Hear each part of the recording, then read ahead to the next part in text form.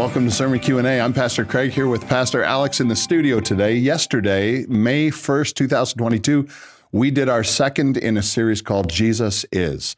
And Pastor Alex was really occupied with the idea that we need to listen to Jesus. Yes. And so, yes, Pastor Alex, your question today is simply this: should I automatically trust a person because they speak for Jesus? Okay, that's a good question. I'm probably going to say something that might surprise you, but I will say no. Yes. Okay. All right. With a caveat.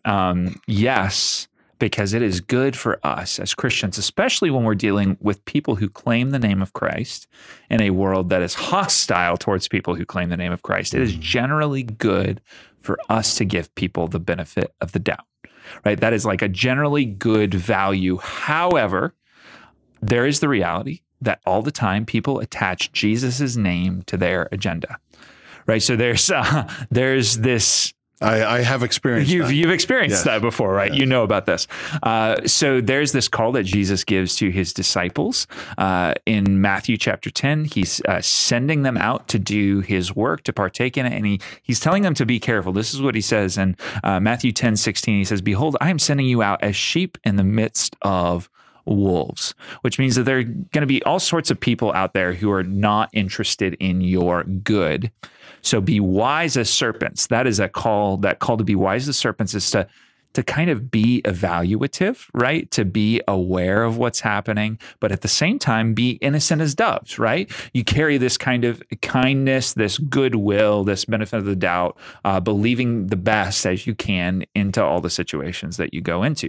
So you do that, but then the question is, and I think what would be really helpful for us to answer is, how do we equip people to be wise as serpents in the situations that they're in, right? And I think that's really the call for us. If somebody's claiming to speak for Jesus, the call for all Christians is to be wise as serpents. So this is actually why a warning is given to teachers.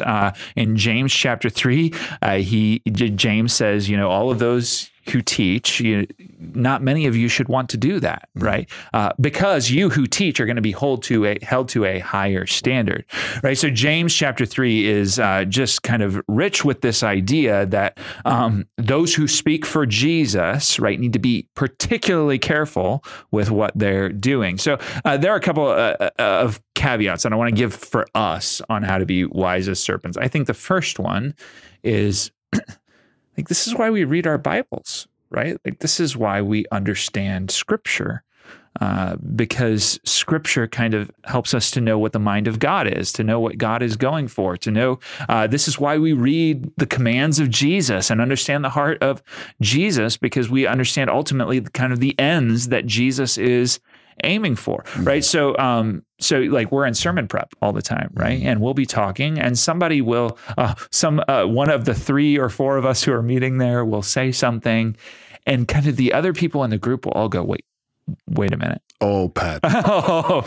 You're right. We'll be like, let's open up the Bible and let's really evaluate that thought that just left you. And this is this is a huge benefit for us because it's keeping us all accountable to each other. But at the same time, we're bringing our collective knowledge of Scripture to bear on these things that we're doing for sermon prep, right? So that's kind of one area. I just say that there's a huge value on knowing Scripture as we talk about what it means to be wise as serpents, as we hear people who speak for Jesus. So I'm thinking about Paul the Apostle. Yeah.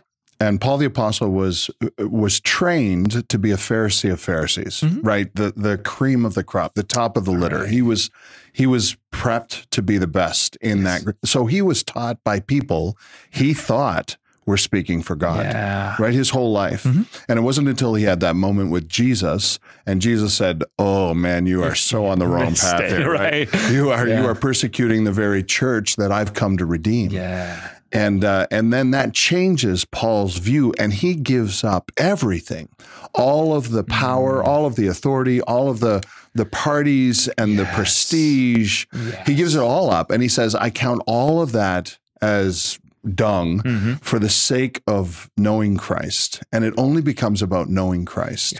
And so I would agree with you. And then for the rest of Paul's life, people from his past ilk are coming and trying to knock him off.